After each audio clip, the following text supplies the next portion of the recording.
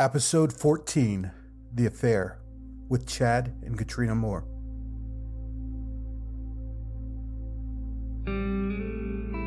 Recently, I was searching the internet for statistics on infidelity among ministry couples. I have to admit, the statistics are astounding. Some reporting that 77% of pastors felt they didn't have good marriages, another reporting 40% of pastors are having affairs, and still another saying that 50% of pastors' marriages will end in divorce. Honestly, I question the validity of these statistics. They seem a little extreme to me. But regardless, the truth is that I do personally know plenty of pastors who are divorced. I know many who have cheated on their spouses, and I know some who have been cheated on by their spouses. Today we have the story of Chad and Katrina Moore, whose marriage was left in shambles after an affair.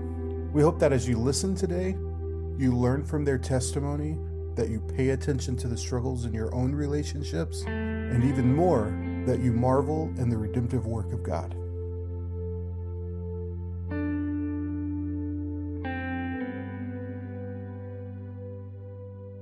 Welcome to Productive Ministry. Our guests today are Chad and Katrina Moore. Chad is the lead pastor at Sun Valley Community Church. How are you guys doing today? Doing well. How are you? Oh, good. So, special topic today. You guys have this really great testimony about some difficulties that you've had in your marriage, and I just thought it would be really wonderful to hear your story and to talk about the way that you got through that. The first thing that I would like to do is just listen and just let you guys tell me what happened. So, I'm originally from Scotland, and Chad is from Texas. And I came to Texas to go to school, and I went to a Bible college in Dallas. And we met during that time, and he was my Sunday school teacher. When we started to date, I always thought it was funny that I was kissing my Sunday school teacher. Yeah. That's really sexy, by the way. I bet. And so we dated fast and we got married really fast, I would say. And we got married and I was between my junior and senior year in college. Uh-huh. And then we found out in my senior year that I was pregnant with our firstborn, with our son. So I kind of put my dreams and plans on hold. I think at the time I was thinking of going to seminary and things like that. But we had decided that for our son, it would be great if I could stay home. And so we were financially just barely able to do that. And I felt like that was the best thing to do at the time for us. But during that time, I kind of felt a little lost, a little, I guess, depressed, honestly. Felt like I had not so much purpose. There was just, the diapers and the cleaning and just staying around the house. And I'm very much a person that loves challenge and excitement. And so I kind of felt a little lost, but I didn't know what to do about it. And during that time, Chad got a job out in Arizona at Sun Valley Community Church. And so we moved. I got involved with the church there. I was involved in the worship team. But I still felt very much that sense of sort of longing, I guess. Chad was doing amazingly well at his job, and I started to become really quite jealous of him. I began to be involved very much in the worship ministry because I love to do that. And it was kind of like my outlet to be a creative and to have my own thing. During that time, I was now a pastor's wife. And I felt like I had to pretend everything was okay, So people would ask me, "Hey, how are you doing?" And I would just be like, "Oh, I'm fine." When in reality, I wasn't fine. But I didn't really know how to communicate that. And I didn't even know, honestly, if it was okay to communicate that. Because, as a Christian, we're supposed to have, the joy of the Lord is our strength. And then you add on this layer of pastor's wife, which was new to me. And I just kind of felt a little trapped and isolated. Which part of it was definitely my own fault. So I was involved in the worship ministry, and then I became closer and closer to our worship ministry leader. And during that time, boundaries were broken that shouldn't have been broken, and lines were crossed that should never have been crossed. And we ended up having an affair. And I remember looking at my husband during that time and lying to him every single day. And I'd never lied to Chad before, but here I was now, this compulsive liar. I basically at one point told him I was done with the marriage, that I didn't love him anymore, and that he just needed to move on. Wow. Yeah, obviously, yeah, devastated by that. Two sides to it. One, because I was in full-time ministry and public position at the church, would preach on the weekends, those kinds of things. There was that public side to it, the embarrassment and all that. And then obviously on the private side, just really hurt, kind of scared. It felt like at that time the person that I married was not the person that was involved in this. It was really strange in a lot of ways. And so at that time, our oldest son was, he turned 3 during that time. He had his 3rd birthday. And so I was kind of thinking Katrina would snap out of it, and the crazy would turn off, mm-hmm. and we would be able to work on things. But she seemed pretty committed to continuing on that relationship. I was thinking about our son and thinking about how to protect him and just kind of manage life. Finally, when she was like, I don't love you, I don't want this anymore, I started to believe her. And so I went and saw a lawyer and tried to put some things in place and began to kind of move in that direction, thinking about, okay, I'm going to be a single dad now. Obviously don't know if I can be in ministry anymore, and this is going to be my life. And so I kind of went into the ship's going down, batten down the hatches, and what do we need to do to kind of survive this thing? But very devastating time. During that time, I went with the other person, and it was this really crazy upside down kind of world time, because everything that I thought was right was now wrong, and everything that was wrong was now right, or I was trying to make it be. And I would keep talking to God throughout this whole time. I mean, I've been a believer since I was 11 years old. I went to Bible college. I knew what God thought about this, and I was still doing it anyway. I felt the conviction of the Holy Spirit the whole time. I just felt completely at war within myself. And I would say to God, look, I know this isn't right, but I know it's going to be okay. Or, I would be kind of trying to rationalize with God, which is, of course, crazy. And, God could have just struck me down with lightning, because he's perfectly at liberty to do that, or, completely shun me. But instead, I actually felt his presence. I felt like he was still absolutely with me, that he still loved me. He didn't approve of what I was doing, I don't believe, but I still believe that he didn't stop loving me or caring about me. And so I would continue to talk to him and pray. And during that time, it was actually a really weird time, because I was so disappointed in what I had done. And I knew I had disappointed so many people. And that was very hard for me, because I'm a complete perfectionist by nature. And right. I was an approval addict by nature. And so to have disappointed so many people was so hard for me to deal with. But I had no real concept of what I was doing to my family. So it was a very selfish, self-focused sort of distress I was in. I had no idea the pain really that I was causing. I was sort of blinded to it in a sense. And I remember looking in the mirror during that time and thinking to myself, who are you? It was just so not me, and yet it was me.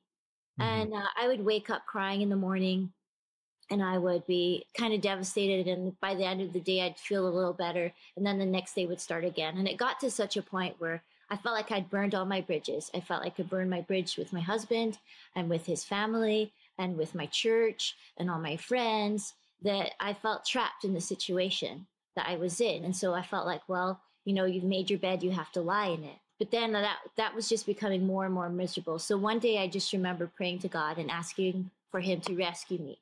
And within a few short days, my mom flew over from Scotland. And my mom, she's an interesting character, because she's a very proud atheist. And so I was kind of telling her why I felt so miserable, and I said, Mom, this is the thing. I have this relationship here on one hand, and then I know God loves me, and I have him on this other hand, and I can't have both. And I'm at war. And I talked to her more and more about it. And in the end, my mom the proud atheist, ultimately said, well, it sounds like you know which you need to do. And I told her, well, Mom, here's the deal. I know God is real. I know he loves me. I know I can't give up on him. And she was just like, well, it sounds like your decision has been made. So my atheistic mom helped me choose God's way in a period of time when I felt completely powerless to choose God's way, sadly. And so we flew home to Scotland. And then during that time, I got with some Christian people that have loved me for many years and told them what was going on. And they just ministered to me. And I just prayed during that time, God, for direction. Because see, without our son, it would have been easy just to run away from the whole situation. I could have just left America, stayed in Scotland, and just forgotten the whole mess and not dealt with the problem at all, just ran from it. But because we had our son, I could not leave our son. That would have been impossible for me.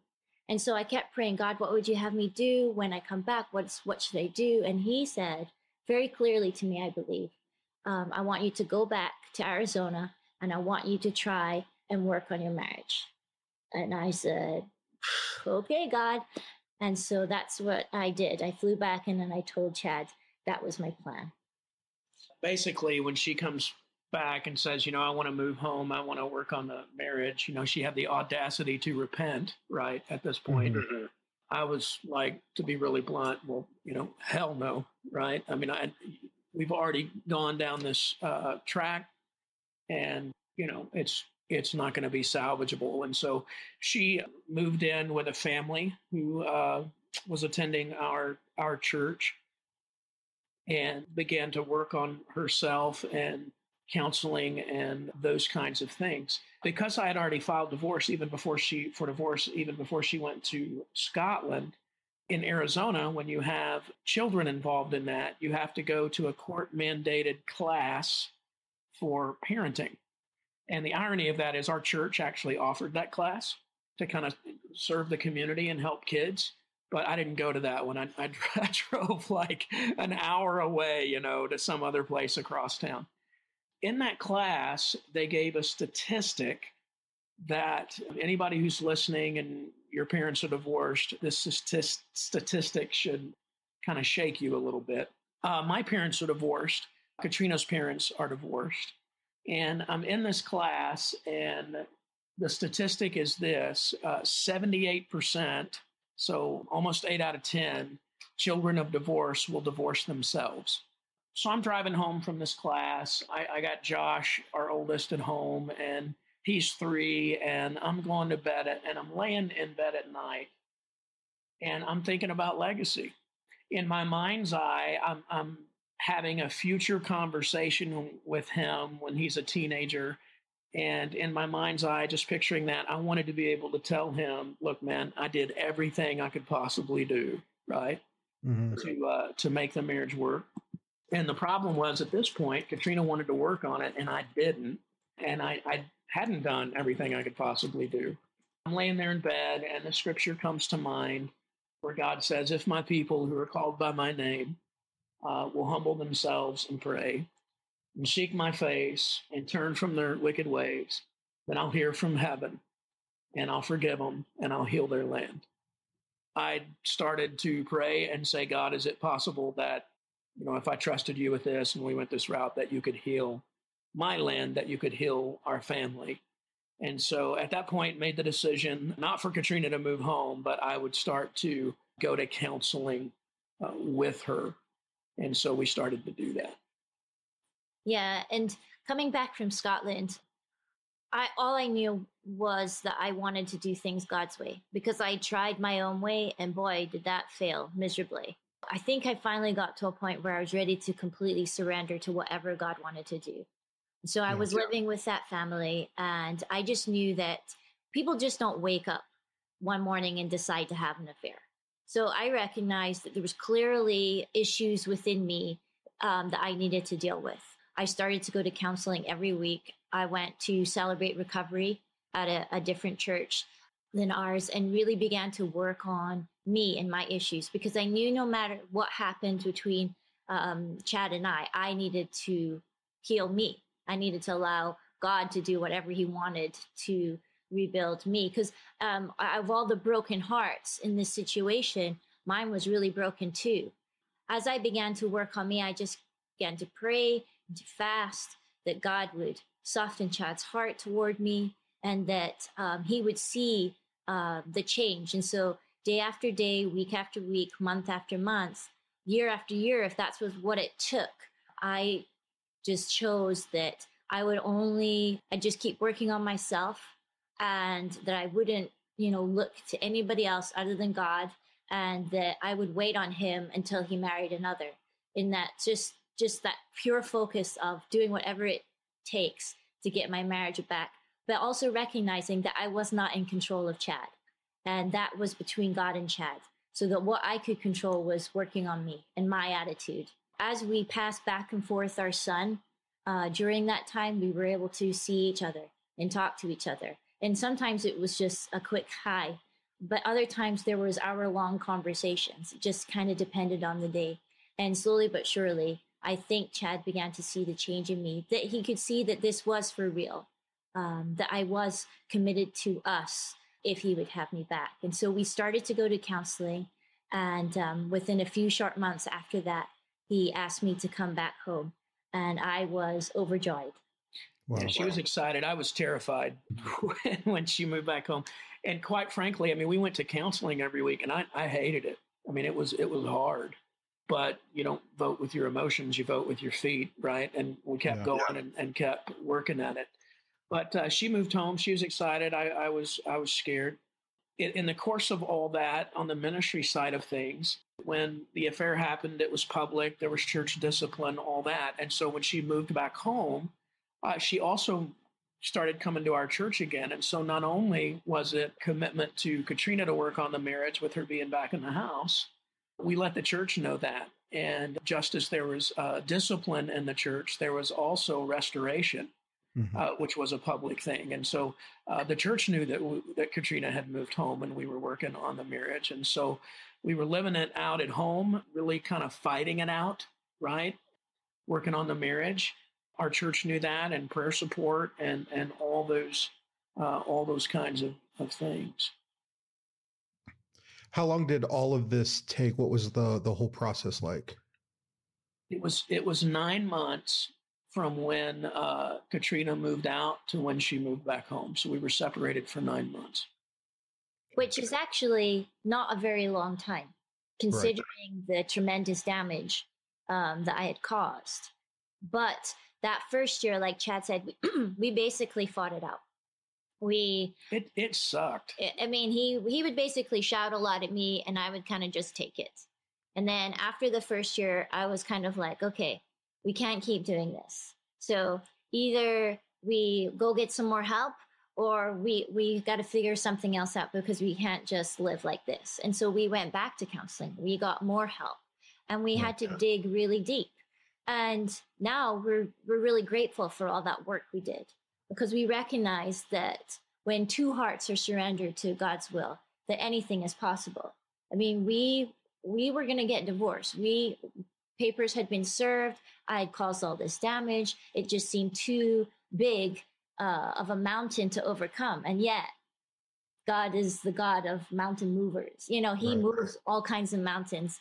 And so we surrendered to what he wanted for us to do.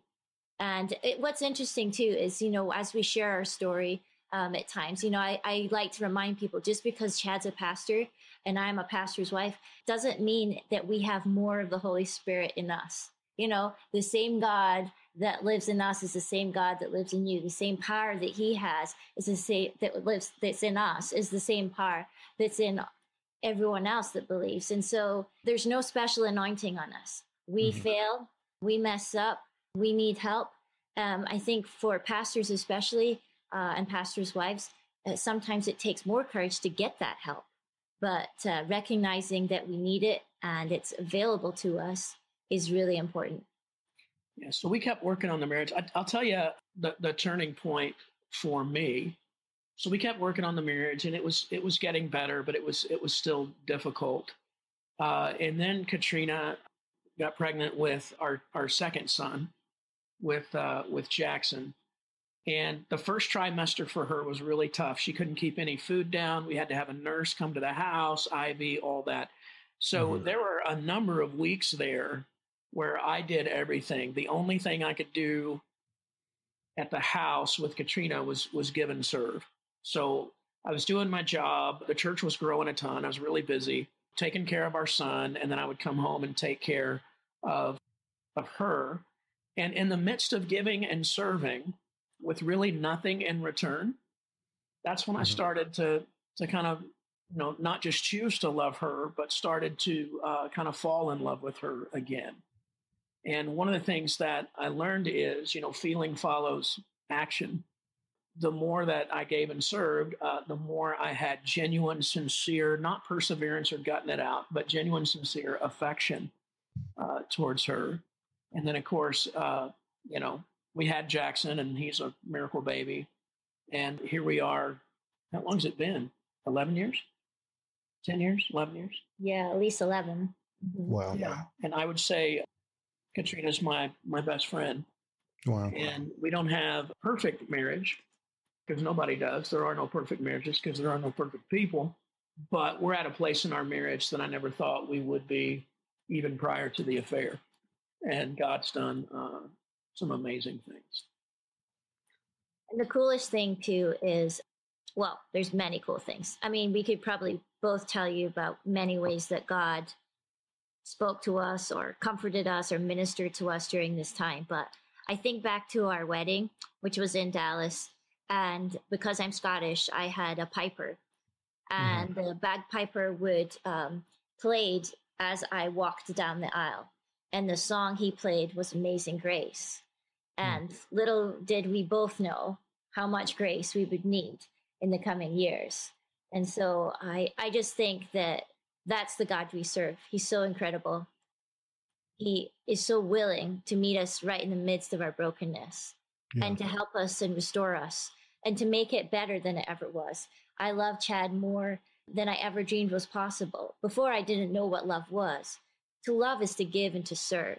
It's not to be won from a performance. And so I know now what it is to love myself, to love others, is to accept myself and to accept others and not put them on a pedestal or try and judge them because they don't conform. And so with Chad, it's been easy, frankly, to love Chad. He is the best man that I have ever met. He, to me, is kind of Jesus personified. He forgave me when he didn't have to forgive me. Wow. For my benefit anyway. He had to forgive me for his, but he forgave me. He rescued me from this kind of dire spiraling situation. And don't get me wrong, he still, burps and farts and does all that. He's a normal guy. Yeah. But he... Thank you for that. but he he is a man to me that lived out what God asked him to do in a very difficult circumstance. Wow. And stuck with it. And then we did the work, and then we fell back in love. But it was obedience first. But it was so worth it. Yeah, God's blessed us, and he's done a great work. And in a lot of ways, I think God has shifted the paradigm in my mind of he's actually made it more biblical of what it means to be mature, what it means to follow Jesus, some of those kinds of things. I think in the church world, we have made up things that equal maturity that are incorrect. And one of the things that God did in this process was teach us both what it really means to follow Jesus. And relationships are the barometer, are the test of how we're doing in our relationship with God. And marriage is the greatest test of that. There's 1,000 things going through my mind right now. And one of the first things that I want to talk about is the experience of being married to a pastor, because I think that everything that you were describing is something that is a very common theme among a pastor's spouse, where you said that you were jealous of ministry, that you were feeling depressed and lonely. And had you talked to him about that? No, I hadn't. Yeah. And that was a kind of a big issue in our marriage, that actually we rarely, if ever, fought.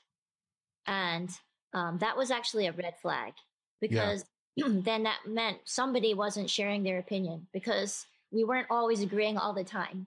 And so it was, I think typically I would not share how I was really feeling. I would hide from Chad, which of course blocked our intimacy emotionally. So it was just, no. And so of course that just festered then and it developed into bitterness and I guess set it up for me to more easily hurt him because I was already feeling this way towards him. Yeah. I think that one of the things that is a common like misnomer among ministry couples is that it's going to be enough to serve alongside your spouse or to follow them. And I've noticed that especially people who have gone to Bible college and seminary and met there, and then one of them is working at a church and the other one is assisting them in life or assisting them in ministry.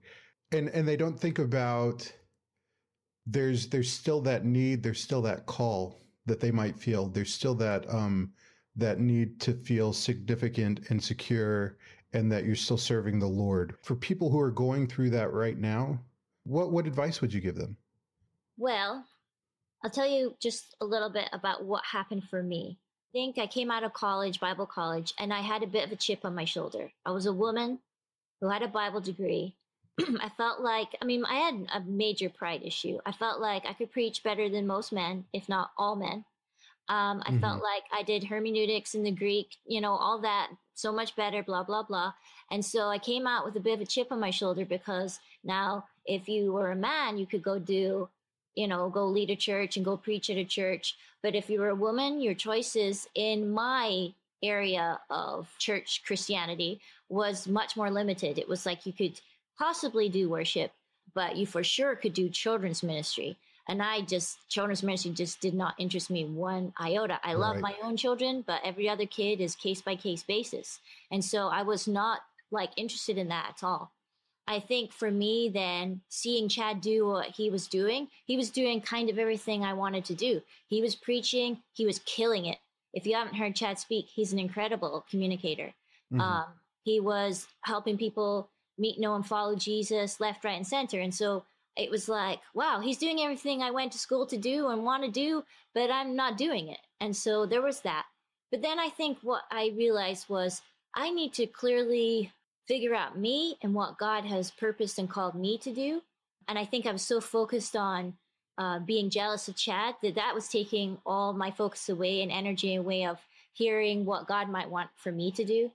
Yeah, did that build an animosity towards your husband? Oh, sure. Yeah, that's what I was saying. I was jealous of him. I resented him. I became bitter towards him. But I wouldn't tell him any of my feelings because I know he would have listened to me and most likely understood to most degree. Being a man, I think there's a little bit of a difference there. Yeah. Yeah, I think one of the things, and Katrina said this earlier, we never fought. If you're not ever fighting in your marriage, then one person is unnecessary. It's like a really important aspect of any healthy relationship because disagreement is honesty. Honesty is where you build trust, where you share truth. There's no truth, there's no trust, there's no trust, there's no relationship. And so I think we got to a point, and neither one of us realized it, we probably got to a point where we didn't have a relationship, we had an arrangement. And it was because neither one of us, and again, we come from broken homes, neither one of us saw examples of how healthy relationships work. And so we didn't know how to work a healthy relationship. It blew up on us in ways that I never thought were even possible. Did you have any clue that something wasn't right? It got to a point where I did. And quite frankly, I thought I was going crazy. Part of it was the person that the affair was with is somebody I would never imagine her having an affair with. And so that was part of it. Yeah. So I felt like maybe I was going crazy. And then of course she was dishonest with me. I knew already before the affair happened that there was distance in our marriage, but just intuition, as soon as the affair started to happen, I knew something was really wrong, but it took a little time for it to come out. I mean, within a month it came out. Yeah. So you just didn't have the experience or the comparative whatever to say, I'm feeling some distance in our marriage. I need to pursue my wife more. Well, I think that I knew that was there. I didn't know how to deal with it. I see. You don't go to counseling until the bomb goes off, right? Right. I mean, the wise thing would be we've got some distance, let's work on it. But I wasn't wise. I was foolish, and foolishness is knowing the right thing to do and not doing it. And I've got to own that, because as the leader in the marriage, knowing there were issues, I didn't deal with them. And again, I never thought this bomb was going to go off, and then Right. it did.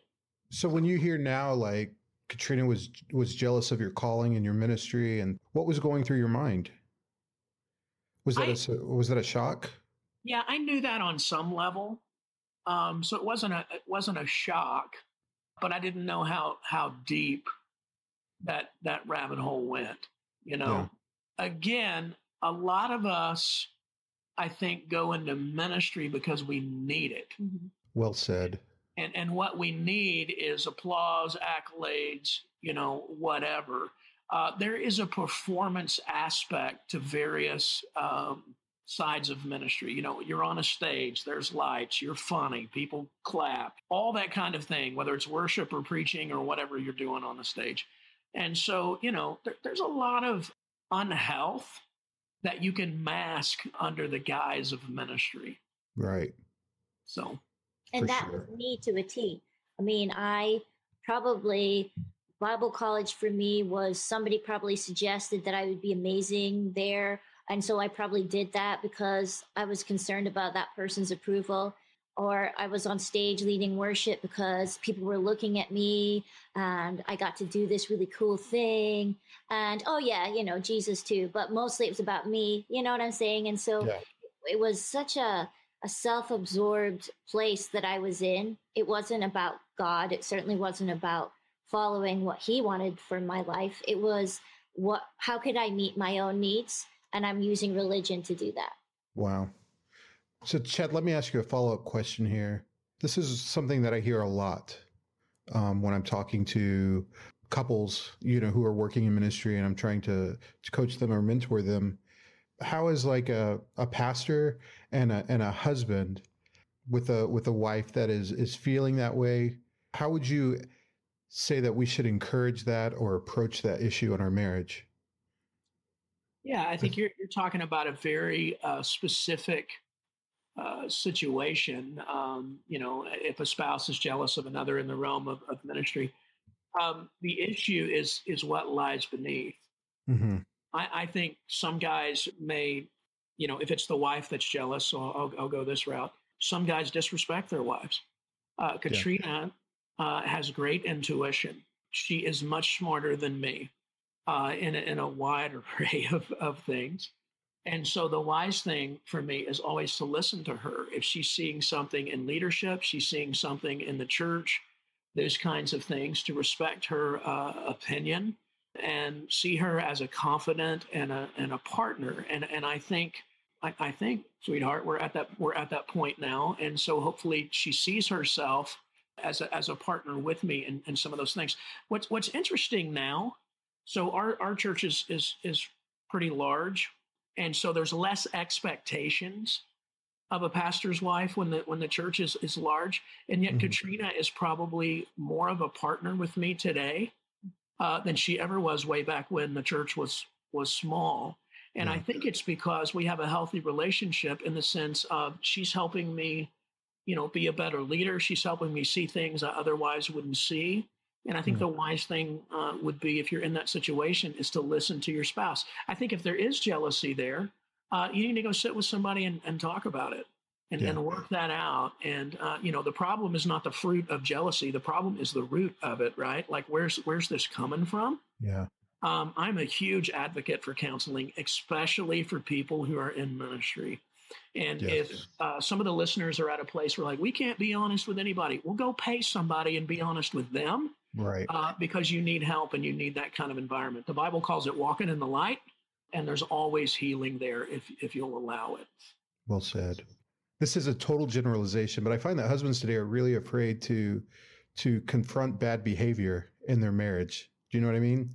Like they're not always willing to pick the fight to say you're being unkind or you're being unnice or yeah, I don't deserve the attitude that you're giving me right now. What's going on? And so there's a fear of just leading our wives, right? Yeah. Well, I'll confess you my sin then, and it's still a sin that I struggle with now.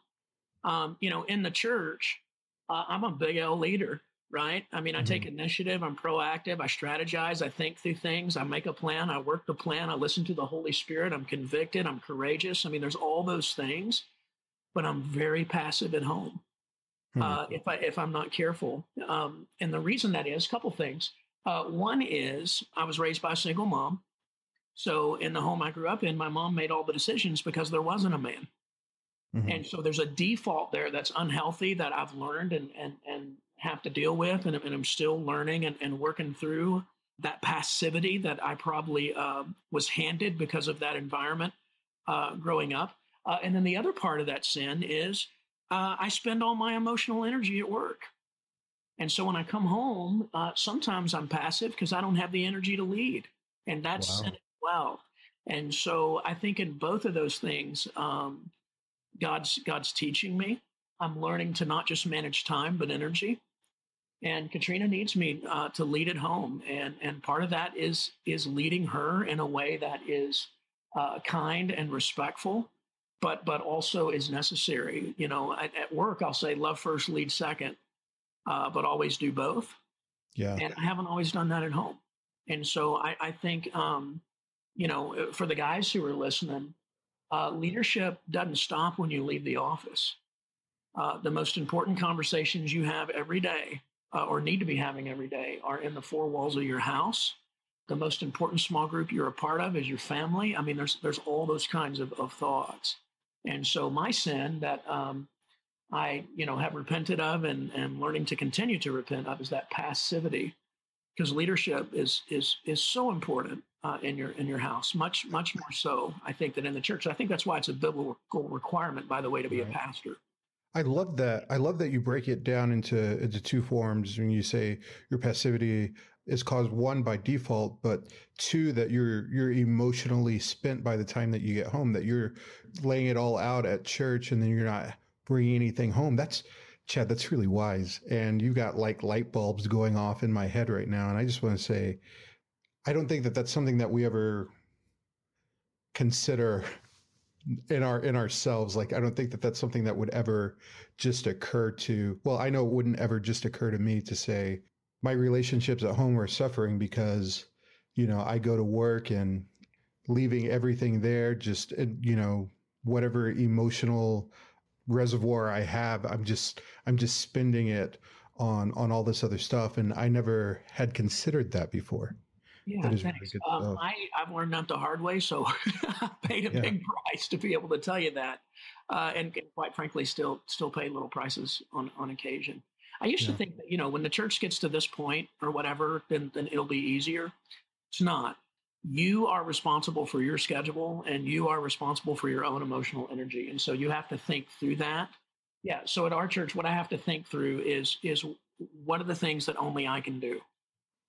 And Hmm. at the top of that list is only I could be a husband to Katrina, only I can be a dad to our boys.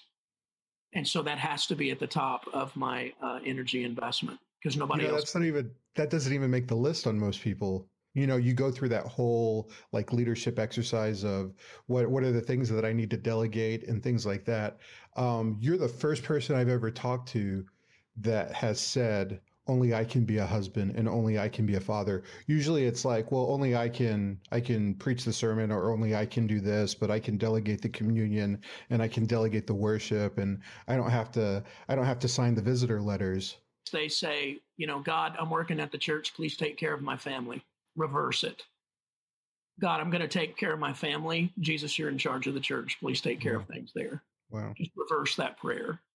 So good. Bam, that's so good. I know. I Um, married a winner. I know. I'm so excited now. I'm excited about your husband, Katrina. I know. He's Um, awesome. yeah, that's such, I mean, man, that is wisdom right there, brother. That's so good. So I want to talk about how your church handled this situation. And I want to talk about like your experience of going back, Katrina. What was that like for you? And I mean, there's a whole area here because Unfortunately, this happens quite a bit. Mhm. What was your church's response when they found out? Well, I think it was a very healthy response. It was a difficult response for me, but it was biblical. And it's supposed to be difficult for me because it was spiritual discipline. But basically, each service was told what had happened, not the details, but the bottom line of what had happened. The worship pastor's name was said and my name was said, and we were both, high profile leaders in the church. So a different pastor, obviously not Chad, at the time, talked about what had happened. And I think that was very wise thing to do because news of it would have gotten out anyway. And it's not healthy to try and sweep things under the rug. So I think our church got some counsel and they shared it with everybody that came to service. They asked that they would pray for all parties concerned. And then they were encouraged not to fuel gossip, but to quash it.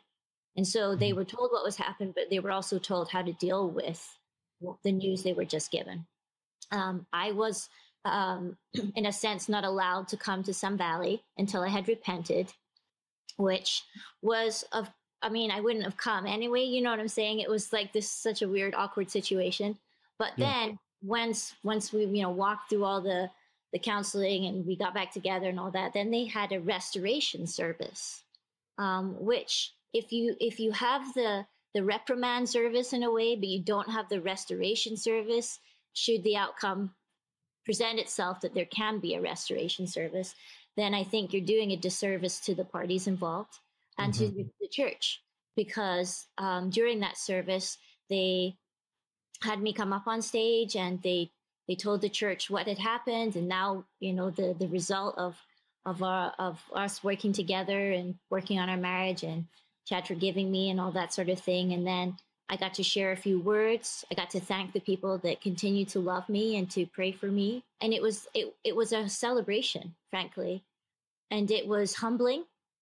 It was so humbling, but it was also so good. And in that service, I recognized that even though I had performed so poorly, because remember, it was all about performance for me, I could still be loved. And I was shown such wonderful grace by our church that day. And yeah, there was maybe like 0.001% of people that hated me and wanted nothing to do with me.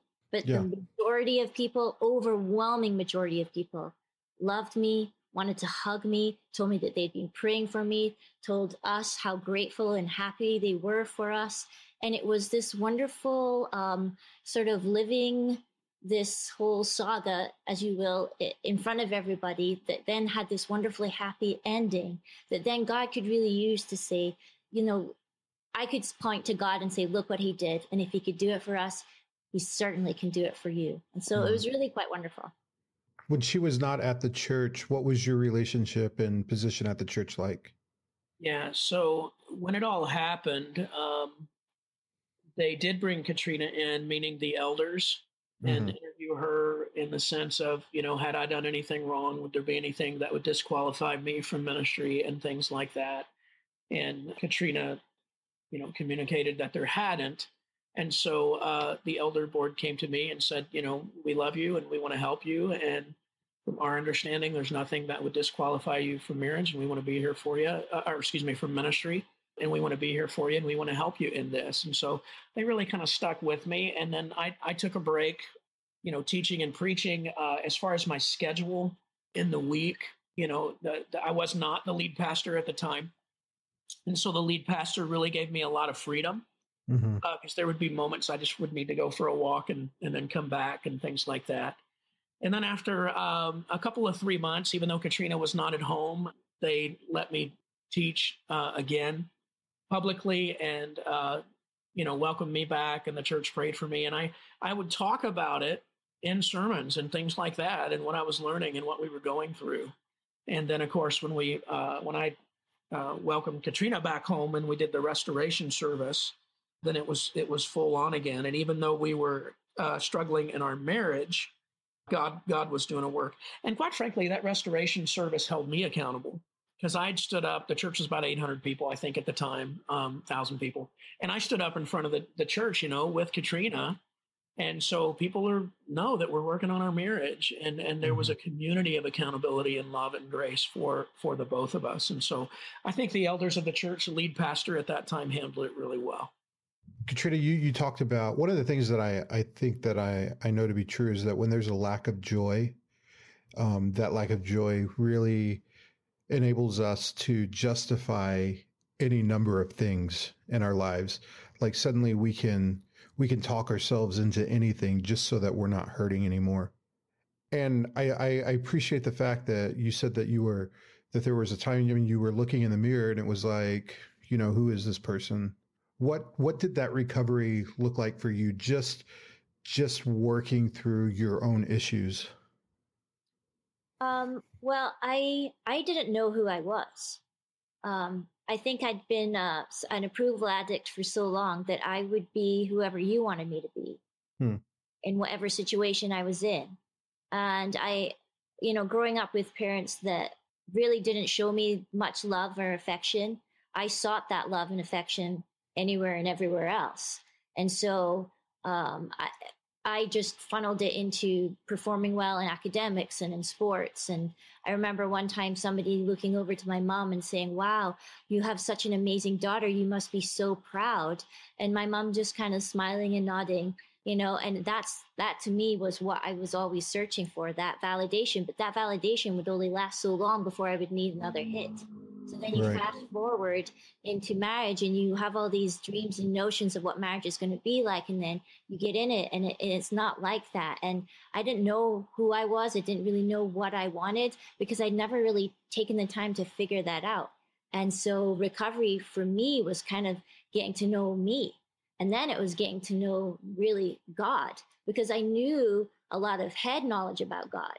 I knew a lot of Bible verses, and we were both at school together, Rocky. The classes we took. We had some major Bible classes, so I knew a lot about God, and I'd seen God in many ways in my life, but I still hadn't made a big connection between God's true love for me and that I could rest in that I didn't need to perform for everybody. And so the affair was just kind of a knock-on effect of, it was like you said, I was looking for something to take away the pain, and it was an addiction. It was something to make me feel better. Before it had been perfectionism and winning the approval of others. That was an addiction. Then I kind of moved into performance and people thinking I was all that. And then it was, academics. And then it just moved into a different area. And it was this person that thought I was this wonderful person or whatever. But then I just became addicted to that feeling. And so my pain didn't lessen. I just chose different things to try and numb that pain. And so recovery was amazing for me because working through the 12 steps really helped me to look back on my life and deal with past issues that I hadn't dealt with. And I dealt with the current issues that I had created, but then it also gave me a plan for the future and tools to deal with the future, because life is always going to keep coming. It was really wonderful to go through that experience. It was very difficult, but it was, you just learn so much.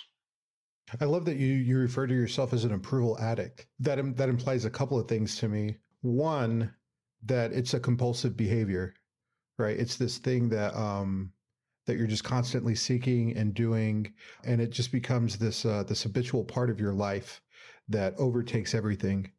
And then two, the implication is that you're having to make the choice to deal with that every day. Is that true? Well, it was back then. I think the underlying root of that was my belief that I was not enough. Right. That I wasn't worth much. And that's kind of what I'm talking about with knowing what God says and really believing what God says. And so I think I was slowly, and I still am, slowly making that transition to I am enough. I am worth so much. I am deeply loved. But it takes a long time. And then now it's kind of like my reflex or my knee-jerk reaction might be, oh, I got to seek this person's approval. But then I can go, wait a second, I don't actually. Yeah. Guys, this has just been really wonderful. The wisdom and the testimony that have come out of it is just blowing me away. Thank you guys for sharing your story, sharing your heart. Are there any resources that you would recommend to couples, or any final thoughts that you have for our listeners? Well, I have a final thought for sure. I think I have two thoughts. One, I want to just make sure that that was then, this is now scenario. I was jealous. I was bitter. I kind of hated my husband then. And now I get to be his biggest champion. I get to be his number one fan. I get to be in his corner. I get to cheer him on and support him. And that brings me great joy. And it is so cool to watch God do incredible things through my husband. So I take great delight in that. That's just God doing his thing, you know? And then the other thing too is I just think as a woman in all marriages, we do want to be heard. And even if we're hiding, we don't want to be hiding. And so you guys were having that conversation about, you know, if there's bad behavior, how to confront it.